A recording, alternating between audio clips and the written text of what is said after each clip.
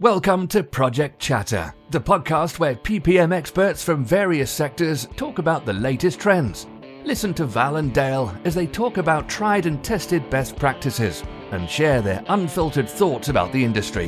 Whether you're here to learn how to progress your career, improve your project control skills, or just want to hear an Aussie and South African rant about projects, then you've come to the right place. Welcome to the Project Chatter podcast with your hosts, Dale Fung and Val Matthews. This podcast is brought to you by Innate. We hear it from our podcast guests frequently. Today's capital projects require the highest degree of visibility. That's why we at the Project Chatter podcast want to tell you about construction project management software from Innate. It's software that integrates every aspect of your project and puts you in control. Innate's cloud-based solutions provide a connected data flow that improves efficiency and guides better outcomes across the entire project lifecycle. See what Innate software can do for your next construction project. Learn more at innate.com. That's INEIGHT.com. This podcast is brought to you by Plan Academy. Plan Academy is the world's leading learning site for anyone working in construction project management or project controls. At Plan Academy, you learn construction planning and scheduling theory, how to master scheduling software like Primavera P6, and even advanced construction scheduling techniques. Plan Academy's courses are 100% online and at your own pace. You can learn at the office, at site, from home, anywhere. Get $75 off any Plan Academy course by visiting planacademy.com/chatter. That's planacademy.com/CHATTER. Hey everyone, this episode is brought to you by JustDo.com. JustDo is a great business and project management tool we've been using here at Project Chatter. I agree, Val. I like to keep things simple, and JustDo is perfect for that. But I do know it's got a lot of powerful functionality as well. And one of my favorites is the task-specific chat. Absolutely. And for all you slackers, don't wait for Monday. Check out justdo.com. Now on with the pod. Hello, project people. Welcome to the Project Chatter podcast. I'm your host, Val Matthews. You're listening to your trusted source of project experts live this time, maybe for the second time ever. I'm joined by my co-host, Mr. Dale Fung. Hey, Dale, you there? Hey, Val. Great to be on another one. And yeah, our second one live, which is amazing. And two amazing guests, return of one and a brand new guest as well, and a follow-up on a recent podcast. So I'm really excited about this one. Yeah, me too, mate. But before we get into it, just a reminder for all our listeners to hit that subscribe button on whichever platform you listen to your good podcasts on. And don't forget our YouTube channel, which this is live streaming right now. You can answer or ask Q&A questions and get some live answers, or you can join us for the pre-recorded or post-recorded podcast with our bonus guest bits. And if you'd like to sponsor the podcast, you can check us out. Go to Project Chatter Podcast and give us a little bell. In this pod, we are joined by Anne Bamford and Steve Wake to discuss why projects need fusion skills. Hi, Anne. Welcome to the show. Hi, lovely to be here. Lovely to have you. And Mr. Steve, our resident EV guru. Welcome back, buddy. Hello again. What did I do wrong? Nothing yet. But it's a pleasure to have you both on the show. Before we get into it, I know you've got some exemplary bios. I'm going to get Dale to get stuck into them. We'll start with Anne. Dale, over to you, mate. Thanks, Val. This is amazing. I hope I get through them and can pronounce all the massive words that are on these bios, but here we go. I'll give it a go. Professor Anne Bamford, OBE, is Strategic Director of the Education and Skills for the City of London. Anne has been recognized internationally for her research in creativity, lifelong learning, and technology. She instigated the term fusion skills to describe the competencies needed for flourishing now and into the future.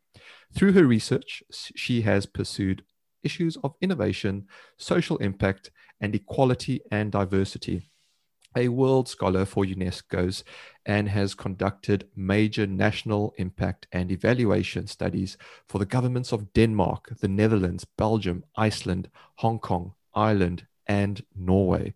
Amongst her numerous articles and book chapters, Anne is author of The Wow Factor, Global Research Compendium on the Impact of the Arts in Education, which has been published in 5 languages and distributed in more than 40 countries. Wow, and as Val said, welcome to the podcast. It's amazing to have you, and we will certainly post links to those books of yours in the show notes as well. How are you feeling? Oh, very well indeed. Thank you very much. Great to be here again.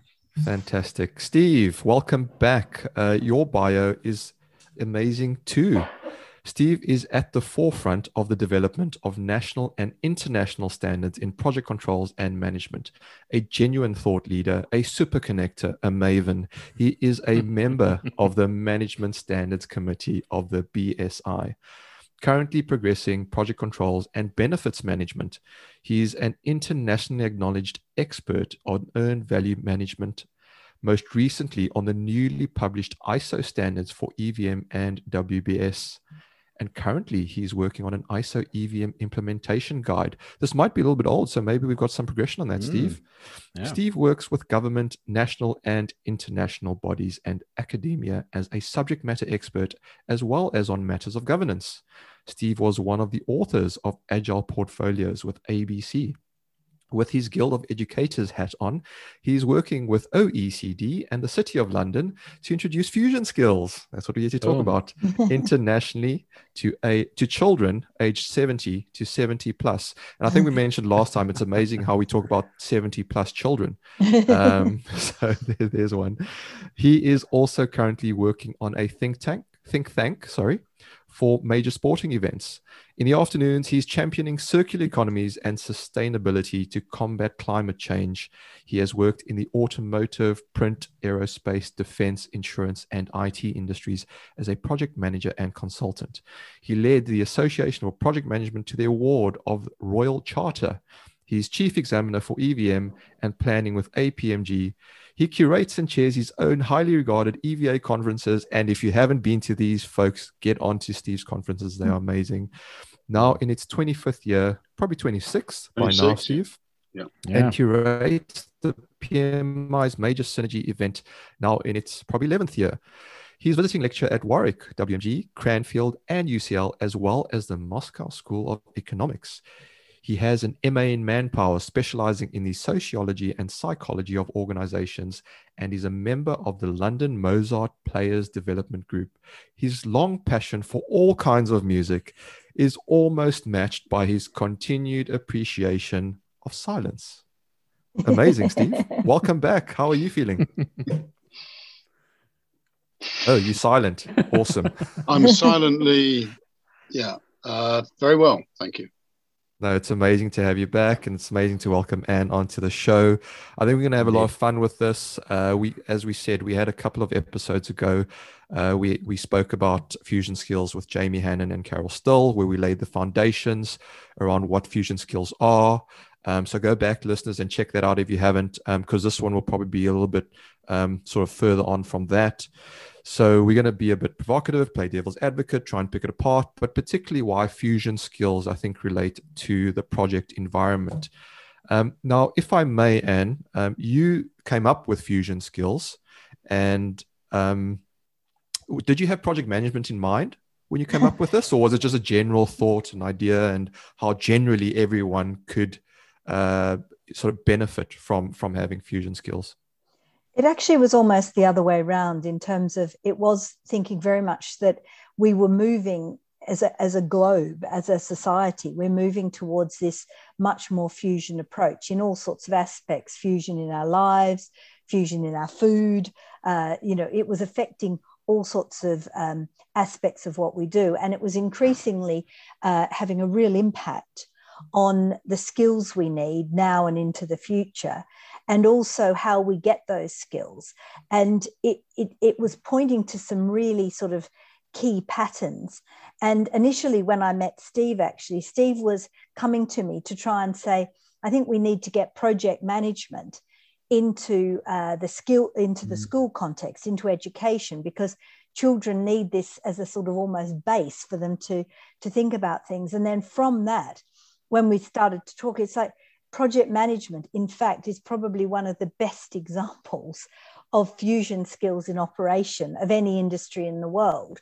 And so therefore, it made sense to say, well, actually, what project managers do on their day-to-day or week-by-week work is actually, they're incredible. I'd describe them as fusionistas. They're incredible experts in being fusion. And perhaps that value is the greatest value of project management, is their capacity to bring fusion skills to bear to solve the complex problems, whether they're engineering problems, building problems, construction problems, thought problems, that, you know, we the challenges we have around our city. And that, you know, that skill, if it was released, if it was able to influence more areas, it's an incredible change it could make in terms of really making sure that fusion skills are something that we're developing as part of, you know, being human now and into the future. No, thanks for that. And from the episode a couple episodes ago, we actually said that we felt that sometimes project managers are hired either for their technical skill or for their leadership. Not often both. And you have a mix sometimes of project managers within the same project team. But we then said, as a controls function, usually that is where everything comes together as well. And so Val and I, rightly or wrongly, were trying to big up project controls because we felt we had those fusion skills. We had to take data, deep analysis of data, translate it into a story, and then bring in your soft skills as well to get people to believe into that story. But Steve, I want to bring you in as well, talking about project controls and the like. I wonder if you could add your side of the story to that as well when you reached out to Anne, and how it's sort of the conversation evolved from there. Yes, I shall.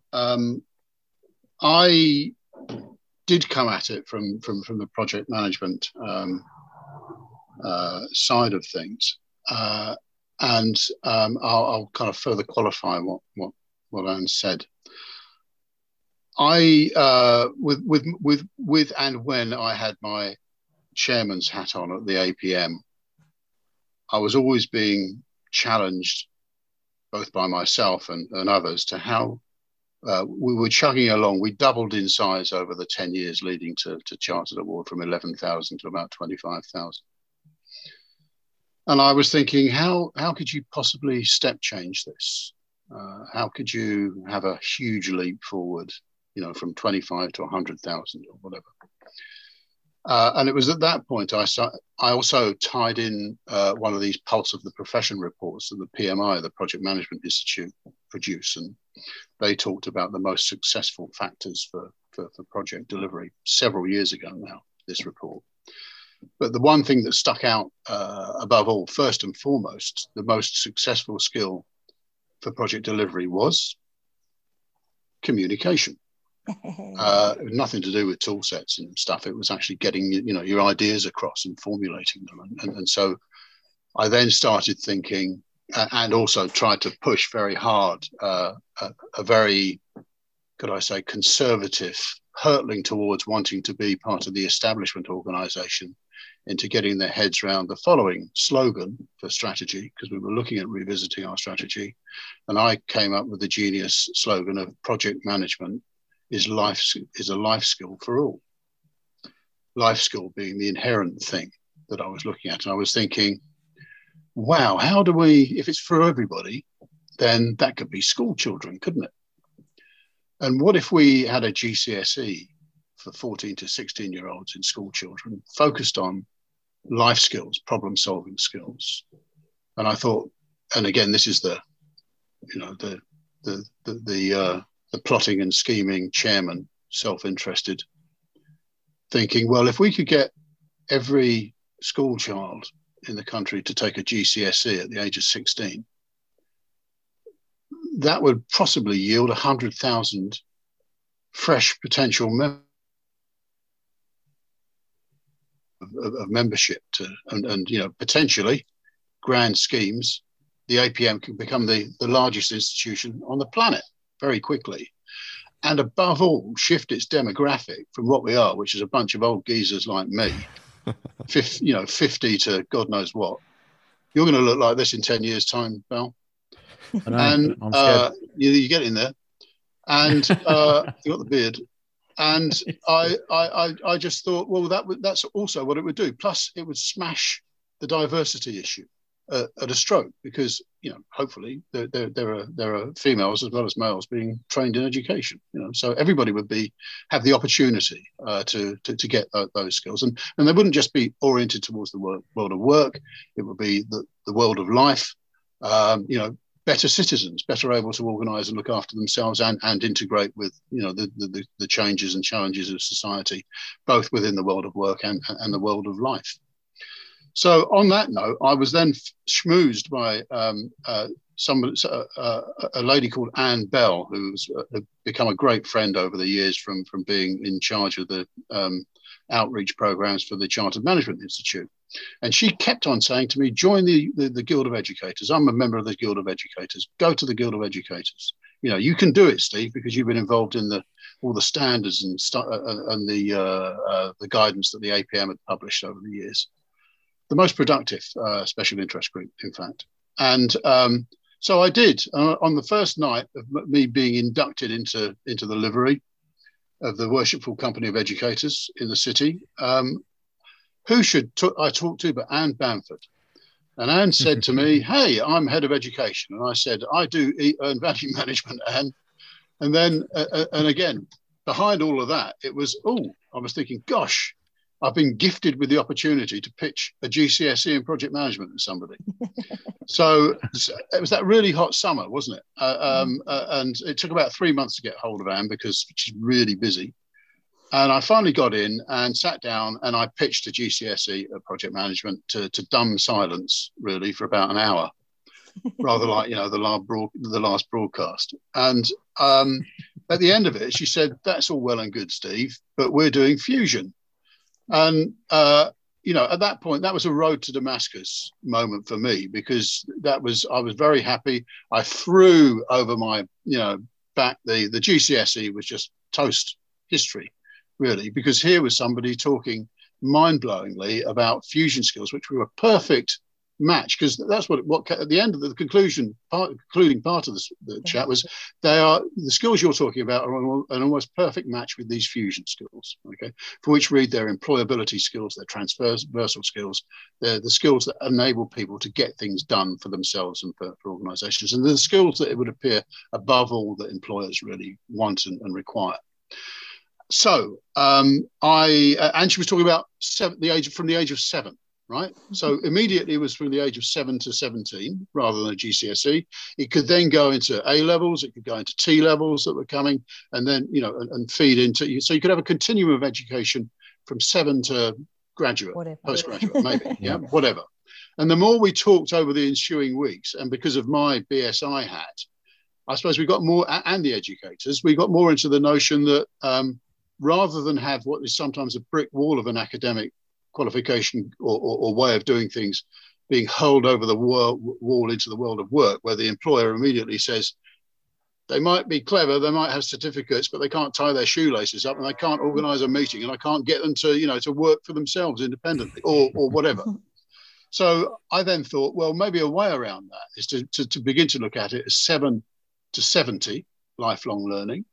And if it was enshrined maybe in a national standard, that would be valid for the whole world, government, work, academia. Everybody could have a touch point whereby we could sell the idea, bring the idea into everybody.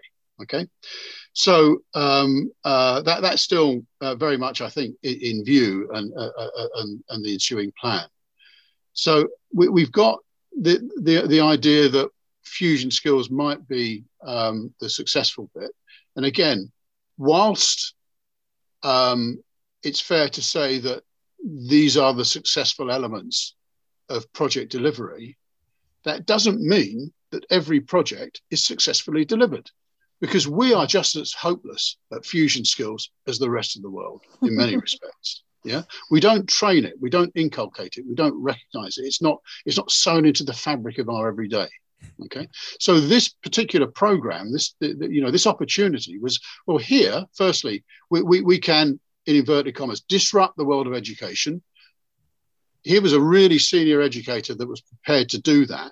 And there is also an underlying recognition reflected in the world of the educators in particular, that the current system is whilst it's okay, it doesn't provide those extra elements or really bring out those extra elements where we have fusion. I'll use the word fusion.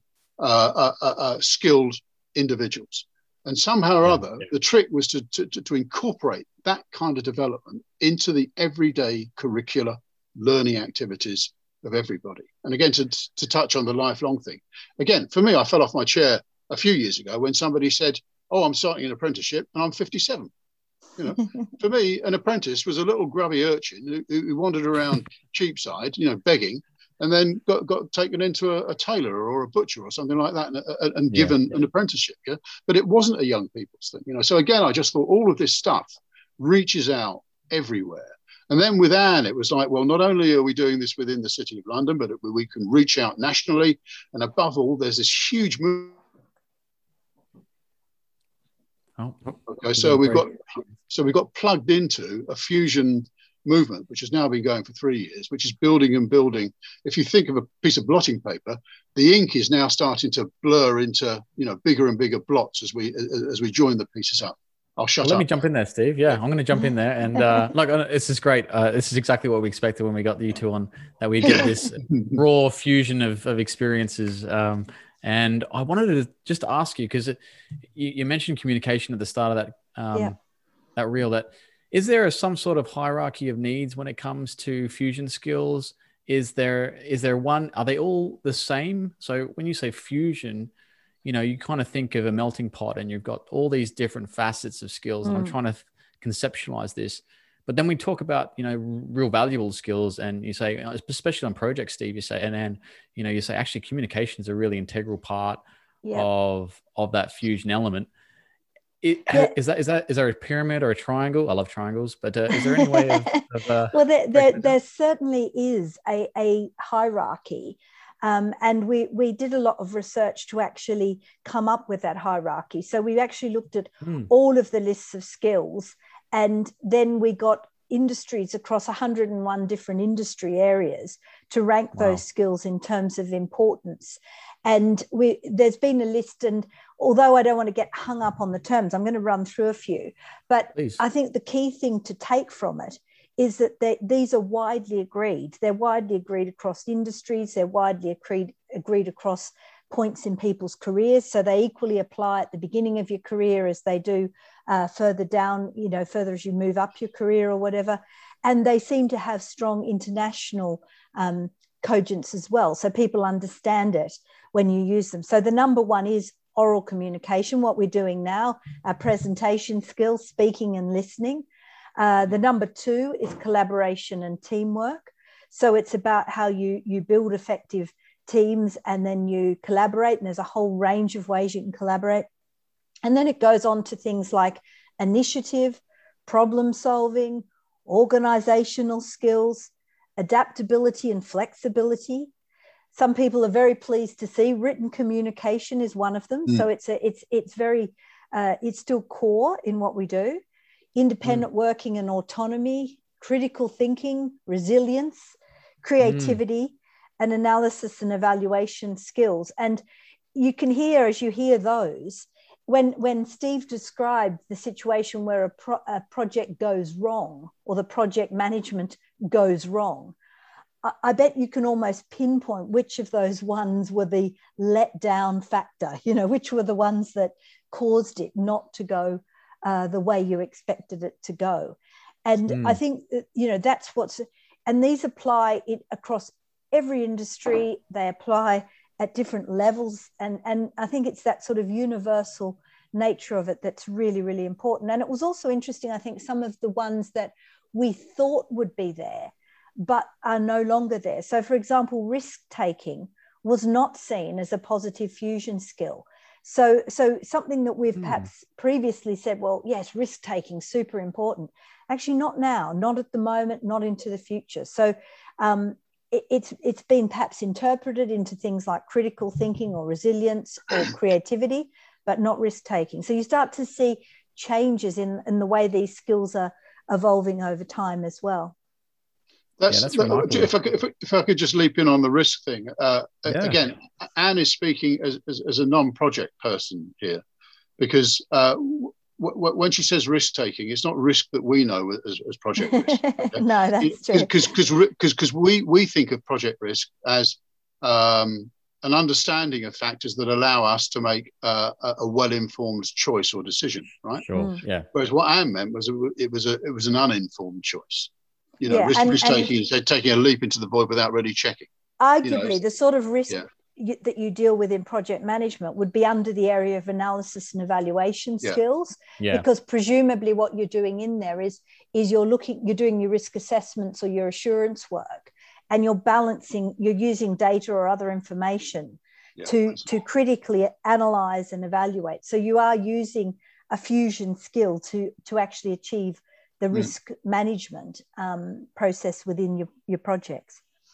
Yeah, that's so interesting. I think taking your both points there, that this and all those elements you talked about as well, they're not something that you would go and get a certification in. And as someone who's kind of done a little bit of the academic and the experiential, you kind of learn these things on the job. And I guess that's more like the apprentice way of learning than say some of the certifications that are out there.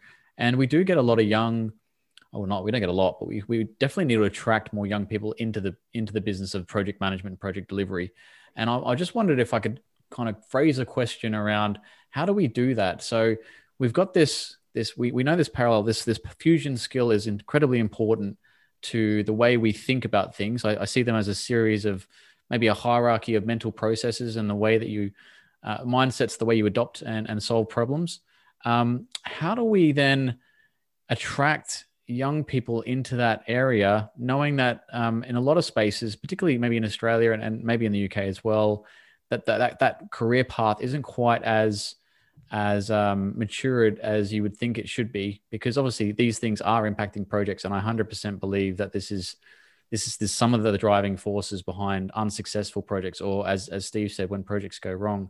I'd love to get your thoughts, Anne. What do you think about that? Yeah, I mean, a couple of points I'd want to pick up on there is that you mentioned that it's often not taught, or not, you can have loads of qualifications and still miss out on those crucial elements. And I'm sure we can all think of colleagues we've worked with, and they might have lots of letters after their name.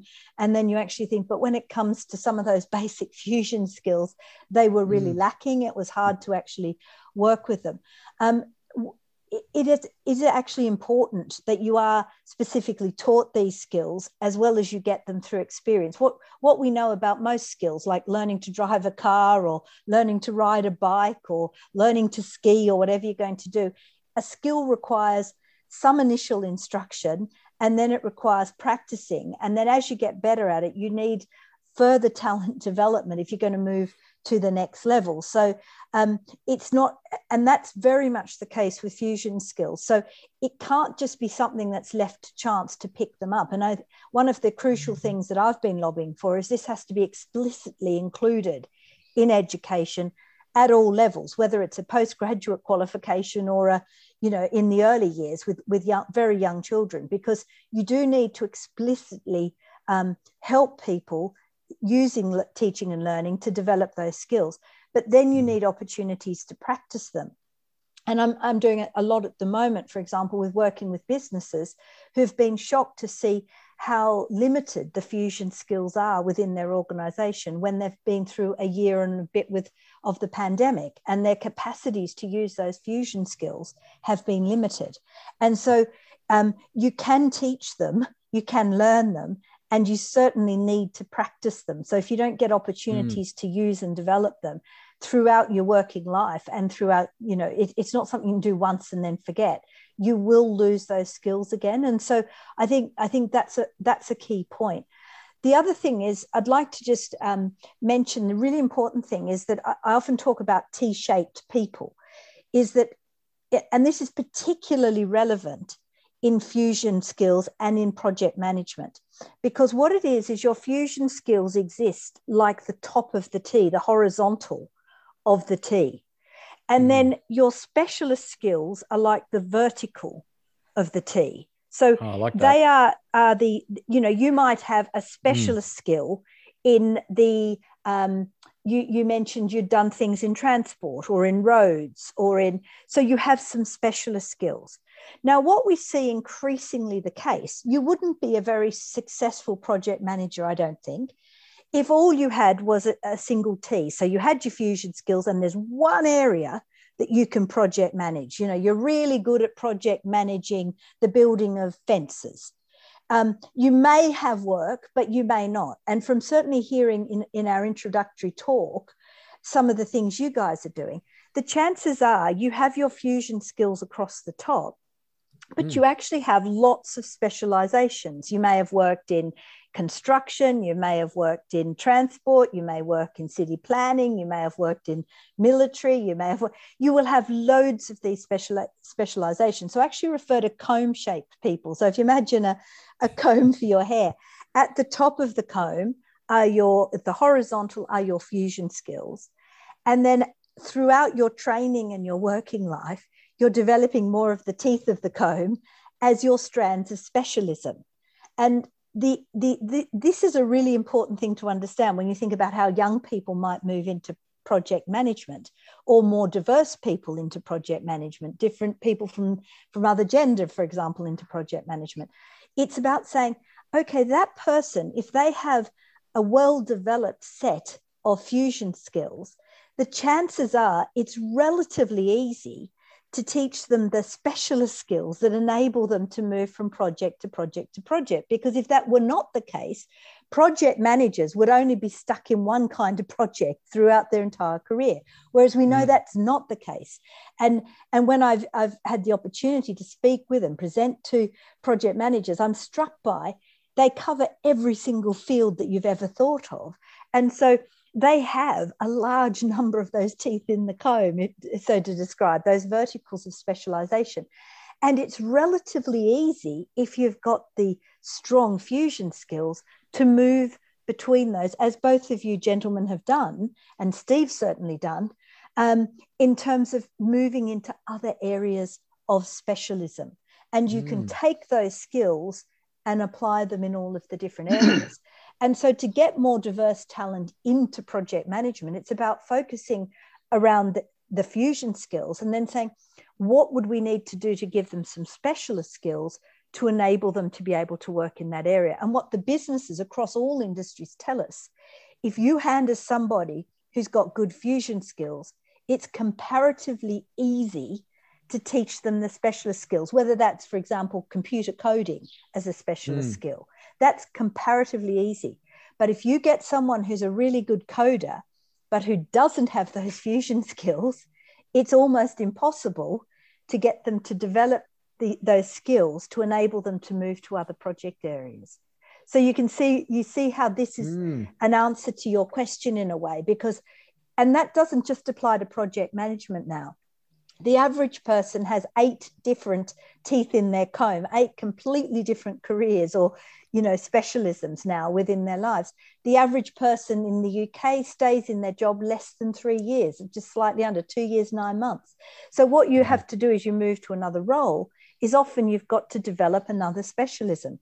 Also, we find even within our roles, within our jobs, within a project, you come into a project, you think it involves X, Y, or Z, and you suddenly find you actually have to know a lot about LM, N, and K or whatever, and you have to head off and develop specialisms and become within 2 weeks, perhaps become at least an expert or have some specialist skill in something you didn't even foresee at the beginning of the project. And so whatever your role is at the moment, the chances are you've got to have those fusion skills.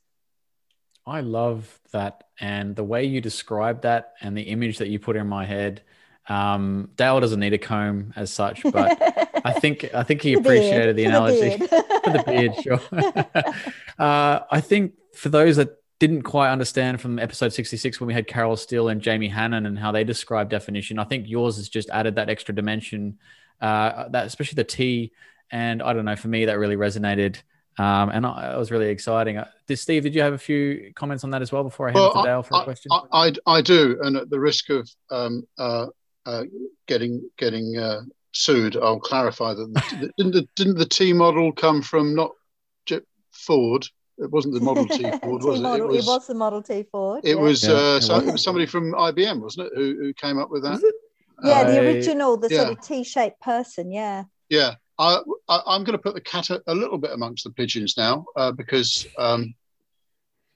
a few years back, amongst my fellow directors, I said, really and truly, our objective is to disappear project management.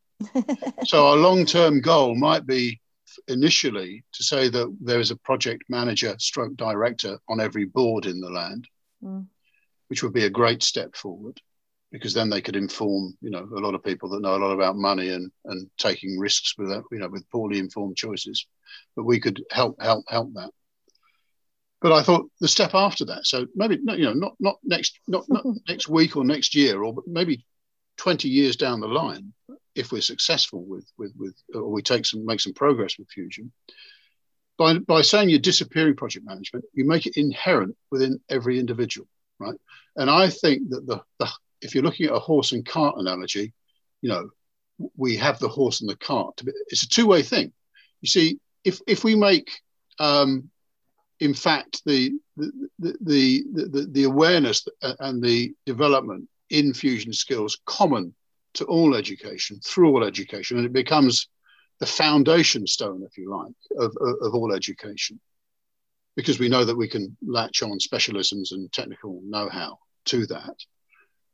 In the end, you're looking at people, a whole population of people that are able to do all the project managing things, ultimately.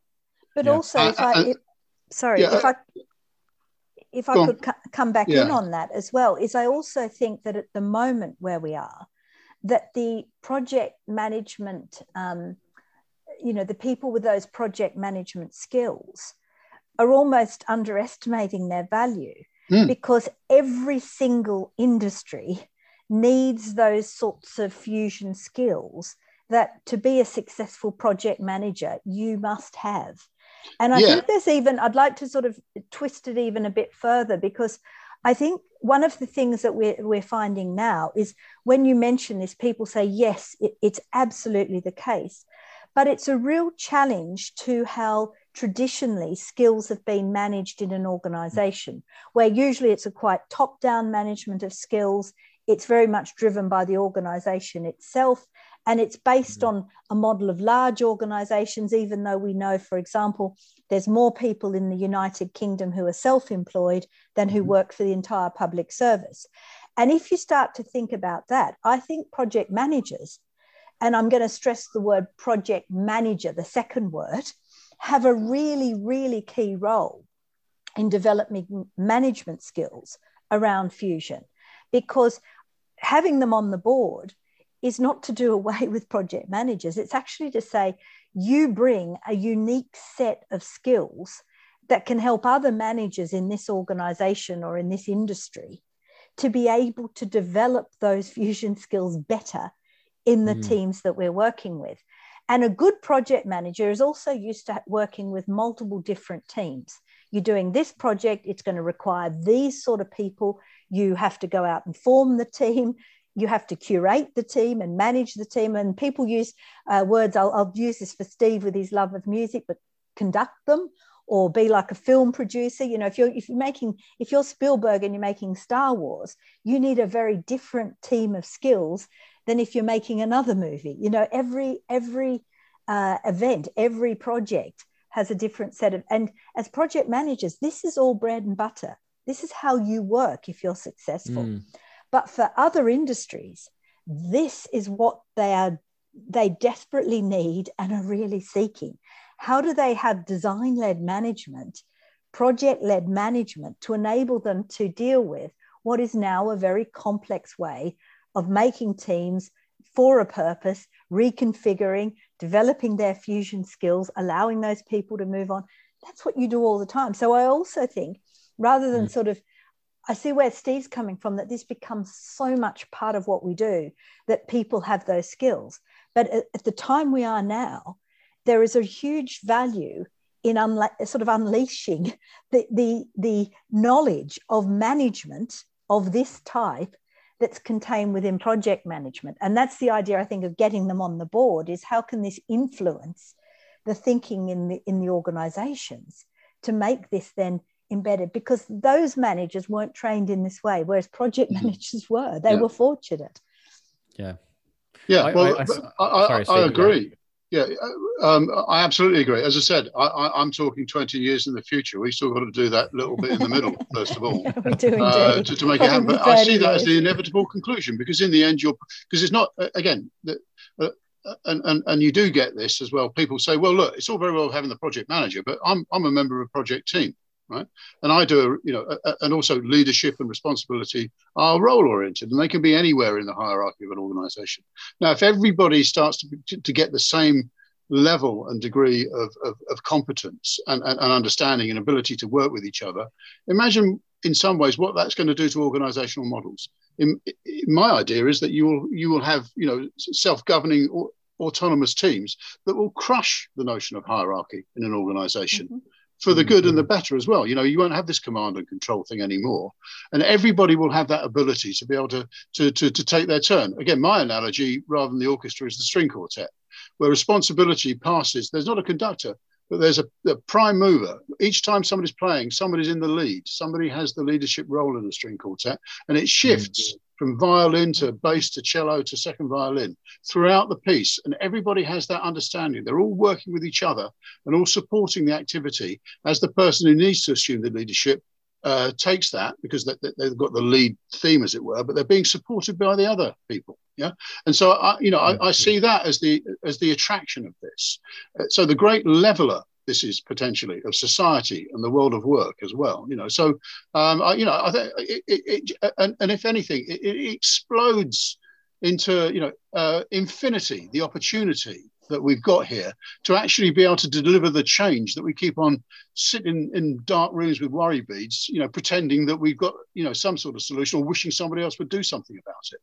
In the end, we are empowering. I believe that this thing in particular will help more than just about any other thing to empower society to look after itself. Okay. And not only to look after itself, but to look after everybody else as well. That's the gold at the end of the rainbow, as far as I'm concerned, and why I am so committed to making it happen. Well said, Stephen. And I just want to leave with a comment. I'm going to get Dale in because he's sitting there thinking, he's written some things down. I'm trying to conceptualize this as well for those that are listening. It reminds me kind of the Renaissance person, the polymath, where you're good at many different things. It's kind of like we're bringing that back or revamping it in a new light. But it just makes so much sense that this should be far more widespread than perhaps it is. I'm going to say one thing and then I'll let you go. And sorry, I know you've got a tight. Have you got a tight finish? Very quickly, I agree with the Renaissance, but bring it more closely to the world of William Morris and the arts and crafts movement, which was very much about bringing together to bring about the artistic within the technical. Okay, so they took pride in what they built.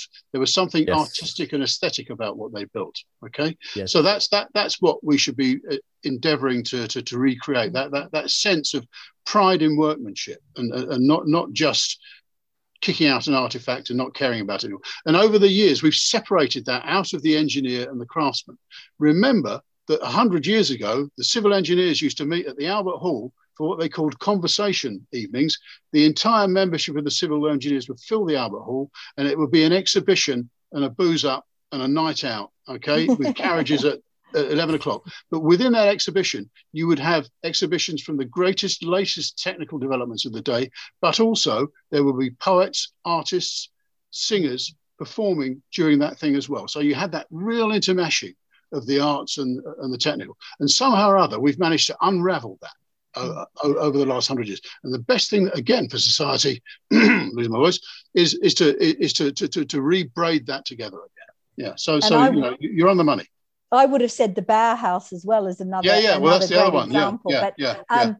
But I think that the difference you've got too, though, is that discipline boundaries. So it's not just about, say, well, let's bring the science and art and whatever together. Yes, but actually the boundaries between each of those are completely fuzzy now. So, for example, one of the areas that the City of London is leading on is fintech. Well, fintech is a wonderful mix of technology, of finance, of legal systems, of sciences, but it also has the aesthetic. You know, I met a guy who's developed a ring that you just can use, and it has all, you know, you can use it as your train pass or your credit card.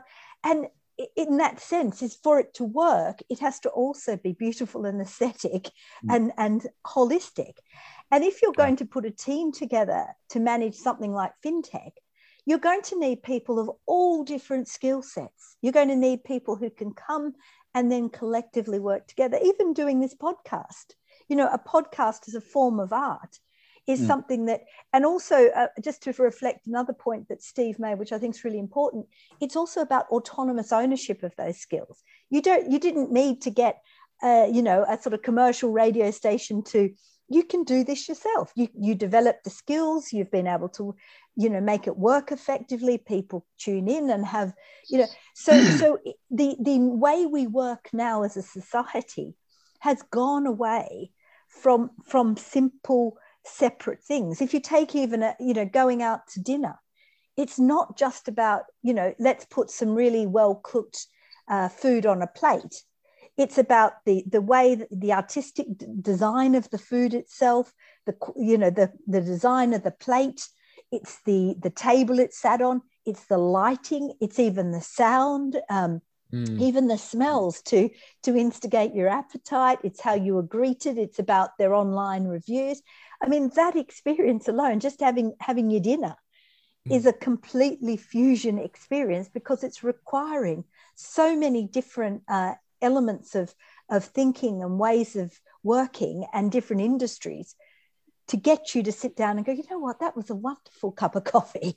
And there's all of this going on, which is very little to do actually with the coffee itself.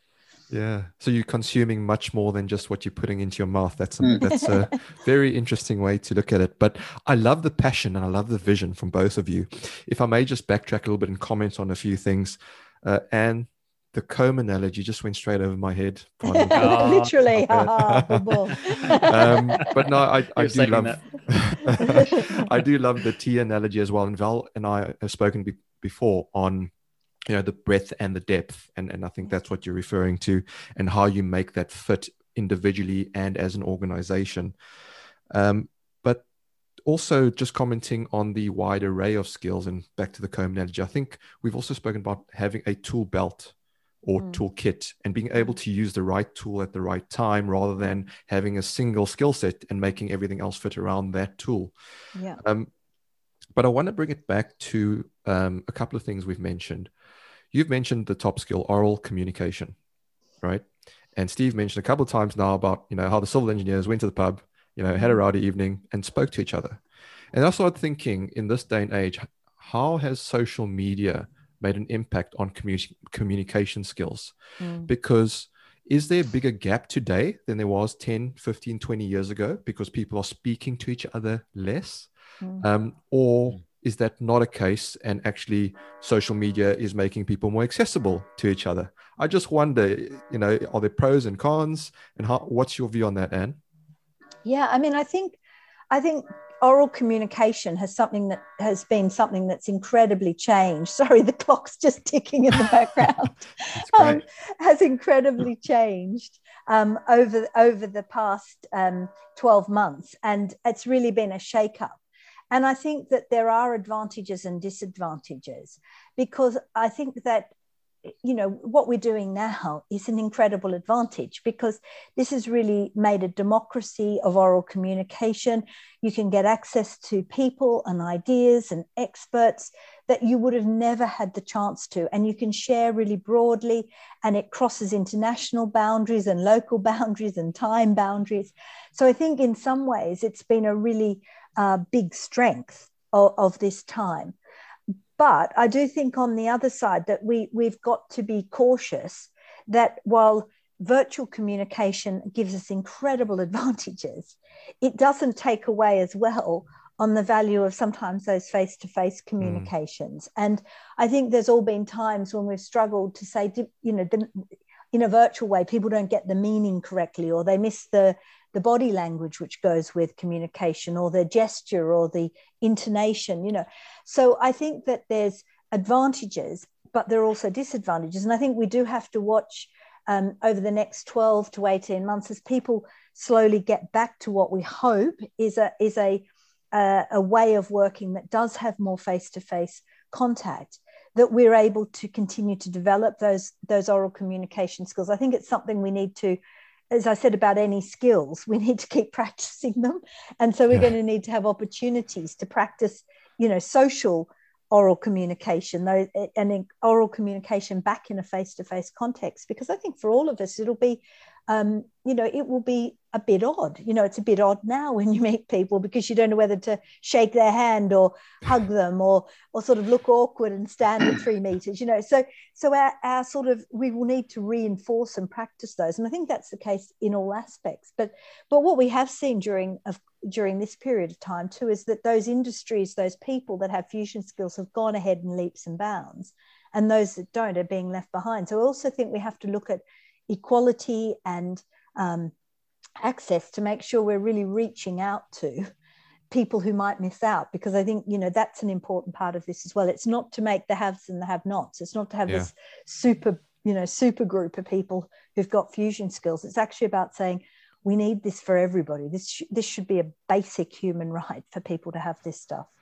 No, absolutely. And I think that's right, isn't it? Because on the one hand, it's making it all available and giving the people, everyone, that environment where it's accessible.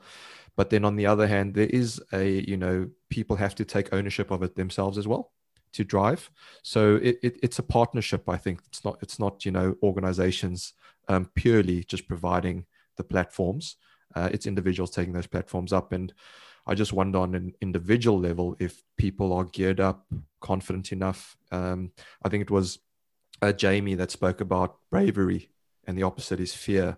And sometimes how that might be a challenge for people actually putting themselves out there. I mean, when Val and I started this podcast, we didn't know if we'd get any listeners.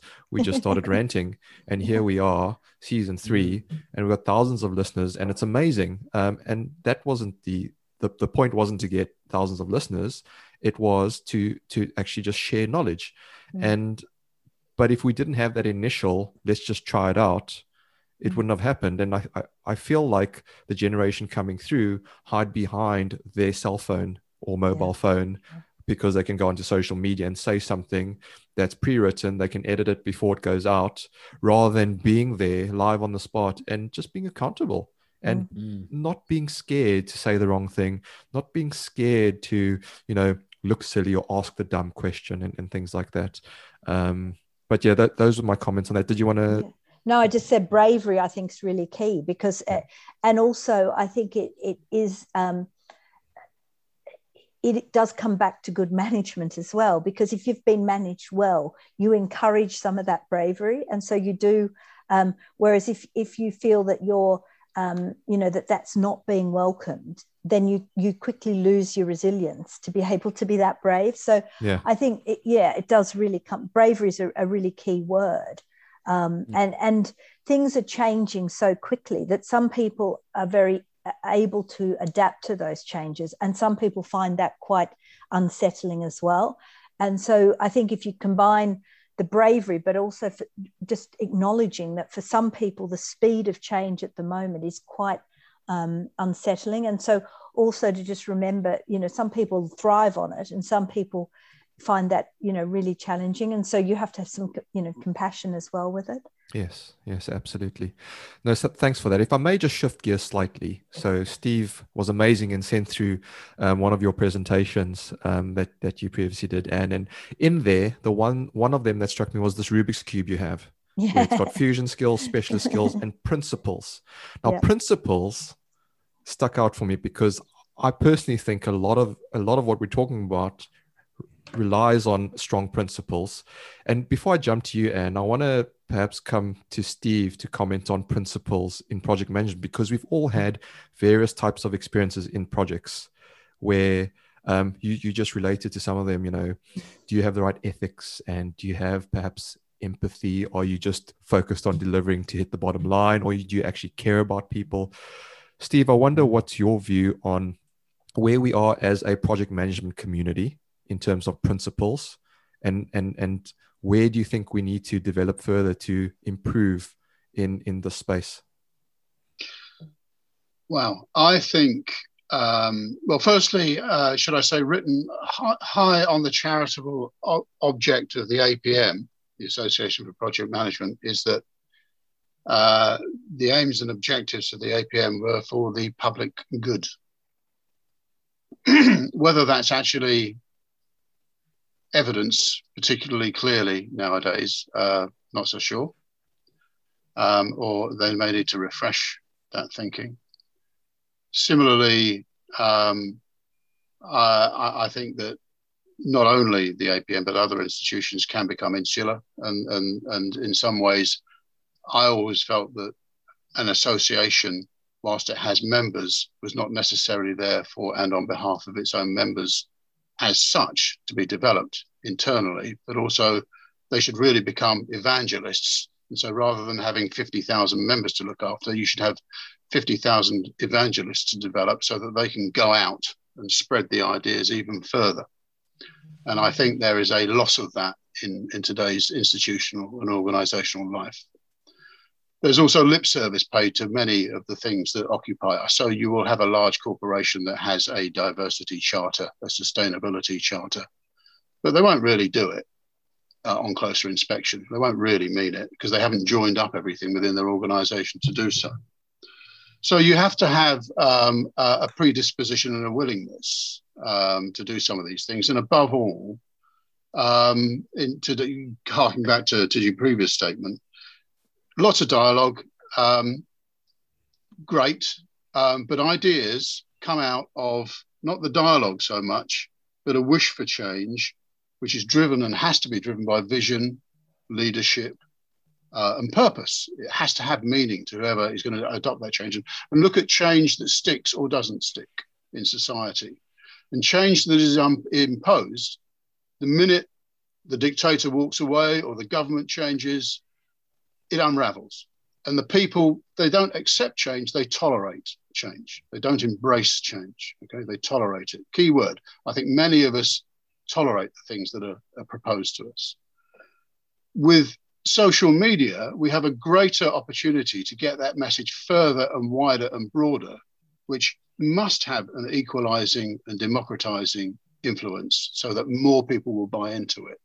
And similarly with fusion, you know, the premise, the pitch of fusion is, I would say to every parent in the country, wouldn't you rather that your child in the future was able to cope better with the world that it's facing, the challenges that it's facing, to live in a world that's being made better by those children, rather than forego the opportunity and still go through a system which divides ever wider inequalities throughout society.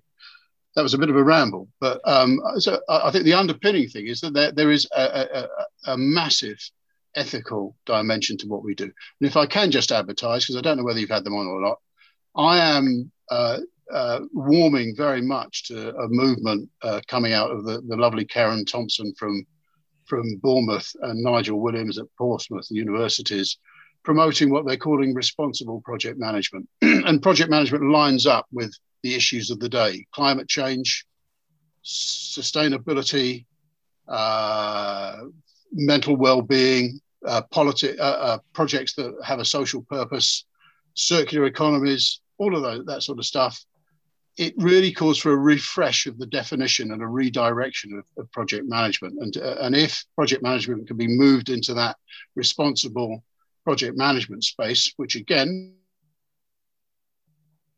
lined up with what we are talking about today, that's where we need to go. And above all, that will reinforce and emphasize the importance and the value of the individual working towards the right things. Doing the right things right, I think, is possibly what would be where they're headed.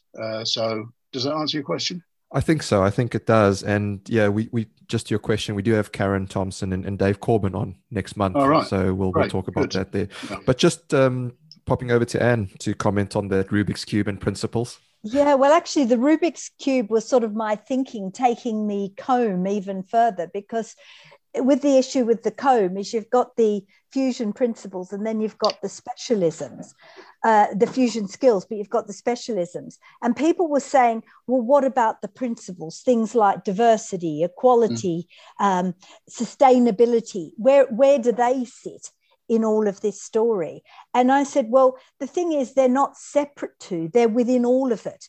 And so the cube was almost my attempt to say, when we do anything, we have this interplay of the fusion skills, and we've got the specialist skills we bring, but we also have to be informed by sets of principles or approaches that govern what we try to do. And you can't separate them out from either the specialist skills or the fusion skills, because, for example, if one of the fusion skills is problem solving, you can solve a problem in a very unethical way, or you can solve a problem in a very ethical way. You have to bring principles to bear. So, if you take, building of a road as a simple example, you can do that considering environmental sustainability, or you can do that completely ignoring environmental sustainability.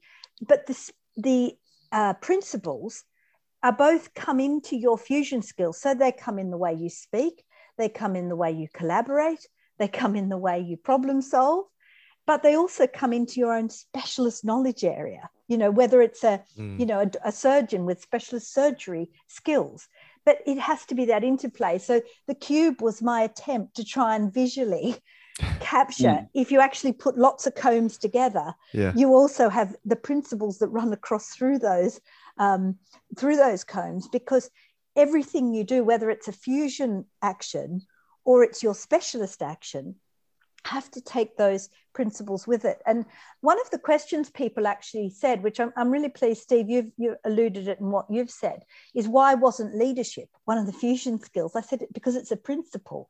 Whatever you're doing, you bring leadership at whatever level to that process. So, leadership of problem solving, leadership of creativity, leadership of oral communication, so when you're working, and I love, Steve, your idea of the quartet, I'll steal that, because I think it is a case of actually bringing those points together, bringing those various elements together. That's amazing. I know we are pressed for time, and Steve, so I'm going to hand to Val just for a final question or two. No worries. I'll keep mine brief as well. I'm just thinking, now we've got some people listening, and people who'll be listening going forward about fusion skills. They got 2 episodes, episode 66 and this one, and with you and Steve. And let's say they want to embed this change. As you said, Steve, we need those evangelists, the chief evangelists going out there and not just motivating, but making history and moving us all in the right direction. And I think even these platforms like this podcast are an attempt of doing that across multiple specializations. But my question is, what if I want to become a fusion practitioner? Where do I go? What can I do? Where do I sign up? Yeah, well, I mean, a few really practical things for you. So I'm really happy to share some links to some information about some of the reports, even some resources, some really practical things. And we've tried to keep them, they're very much suitable for any age, any industry, any whatever. So I can send you some links to that. They're all freely available to use. Also on June the 7th this year, we've got the Fusion 3 event. We're actually trying something crazy. We've not tried it before, so it may or may not work. We're going to have a 12-hour long event in 1-hour slots. We're starting in Sydney, Australia, and we're ending up in Los Angeles, California, following the clock around. And that will be a great chance for anyone who's interested in fusion. I'd be really delighted to invite people along to join at a session that matches their time zone, so they don't have to get up in the middle of the night or whatever. So we'd be really happy to share some details of how people can come to that. It's a virtual event. And you'll see how fusion's interpreted very differently in different places, in different contexts, by different types of groups. So that's a really great chance if you want to just, come and be part of a taster. We'd really, really welcome you for part of that. And I think then it's about really, there's also some tools that I can point you in the direction of that allow you, for example, to assess your own fusion levels. So For example, there's a good benchmarking tool that's available where you can say to yourself, you know, when I do this little benchmark, I can say, well, my strongest one is creativity and oral communication, and my weaker one is on autonomous working or whatever. And you can assess your own skills and then start to develop those. But I really do think for project managers out there, you know, you are fusionistas, you are fusion experts. And, you know, simply put that on your business card, project manager and fusion expert, you know, because I think that's what you are. And it's almost underestimating your value to only, you know, your project management side is one aspect, but gosh, if you could actually be fusion managers, you know, that is really opening the world in terms of the opportunities and the difference it would make to management more generally. And that's across any industry, you know, whether it's health and social care, hospitality, you know, construction, it applies equally in all of those contexts. No, that's brilliant. Steve, did you have any comments as well? Well, apart from, get a job as a project manager. Fusion manager, new project and fusion manager. Yeah, and don't wait to be given permission to do stuff. Is the major thing. You know, you find out by failing.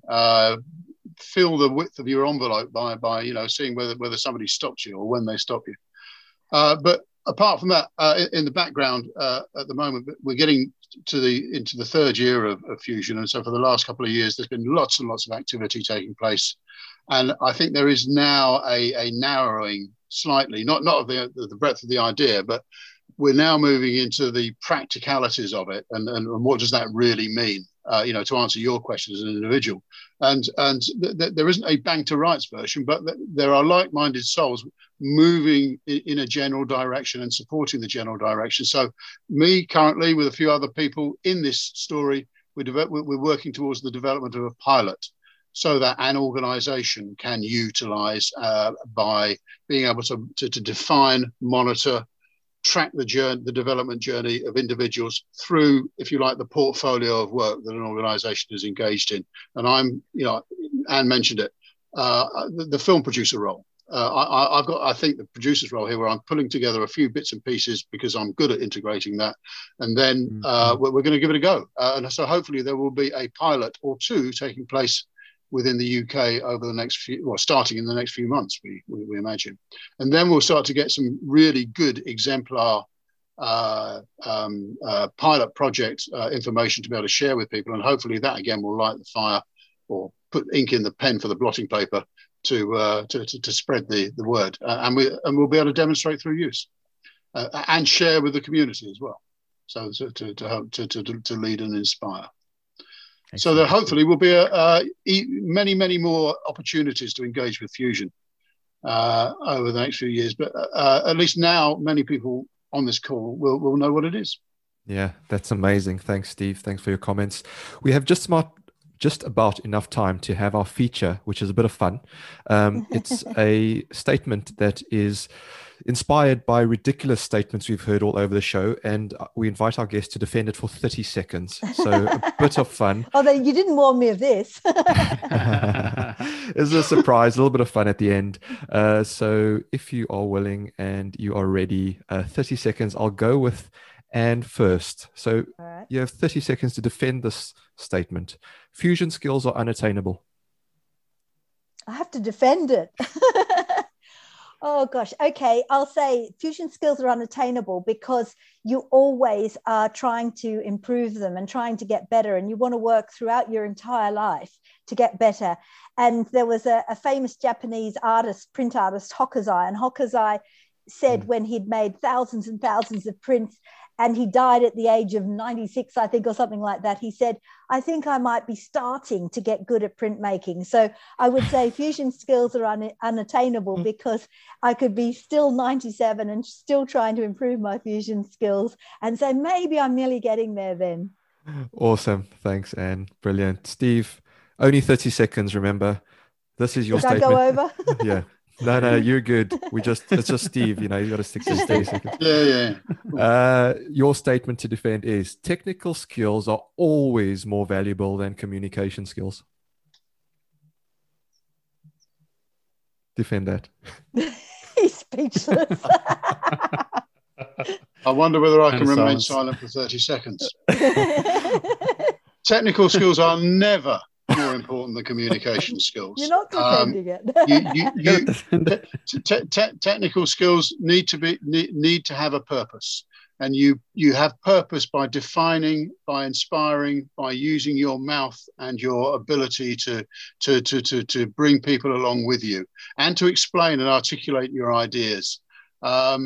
You need to know what you're supposed to be doing with a technical skill. You know, there's often the case of the over-engineered solution by an engineer who hasn't actually been told what's required. So it's always first. It's rather like in opera. Somebody said, what's the most important thing, the words or the music in opera? Well, it's the words. The words define the music and the emotion and all content. Carried out by experts with massive technical proficiency, but always the word. Always the communicator. I love how you were just like, I can't defend that. I'm just gonna go opposite. Well, I was trying different approaches. Actually, I'm going to steal that idea too, because it's a wonderful fusion activity, because it involves everything that fusion skills involve in that quick 30 seconds. Well, so well done, you should turn that into just a minute and say that do it for a minute without repetition. Awesome. Thank you Brilliant. both for your Lovely, insight, guys. your passion, your discussion, everything. Just to ending the pod, and any final thoughts you want to leave the listeners with? No, it's been a real pleasure though. But yeah, if you want to come on June the 7th, we'd really welcome you. Get in contact, and I'm sure we can make sure you're there. Yeah, and send us all the links. We'll add it to all the show notes, and we'll push it out to all the social media as well. Lovely. Thank you, Great. Anne. Thank you. Steve, any final thoughts? Similar, really. Find the people that are doing this, join with them. Don't wait to be told by people who really don't have the answer. There is a strong movement being grown of like-minded souls right around the planet. We all own this. No single entity owns this.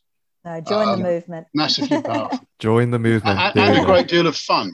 Exactly. And with purpose. And with nice Bunch people. of fusion. There's the call to action. Join the movement. Val, any final thoughts from you? Just a big thank you to Anne and Steve. It was very enlightening to have you on. Again, I think of fusion, I think of music and food, but now we can bring it to projects, and I feel a little bit better because of that. And we would love to be part of the movement. And hopefully those that are listening live and those that will listen to the recording get a lot of value out of this podcast. So thank you for sharing your time with us again. Brilliant. Agreed. Lovely to be here. Take care, Pleasure. guys. Thank you very Thanks much. all. Thanks Bye, all. everyone. Bye. So, folks, that is all we have time for on this episode, but it doesn't have to stop here. Support our charities, access blogs, or if you think you have something important to share, visit projectchatterpodcast.com. Don't forget to hit subscribe on our YouTube channel and your podcast player so you don't miss the next one. A big thanks to our guests, Steve Wake and Anne Bamford, and thank you all for listening. Till next time, we say stay safe, be disruptive, and have fun doing it. From me, Val, it's bye for now.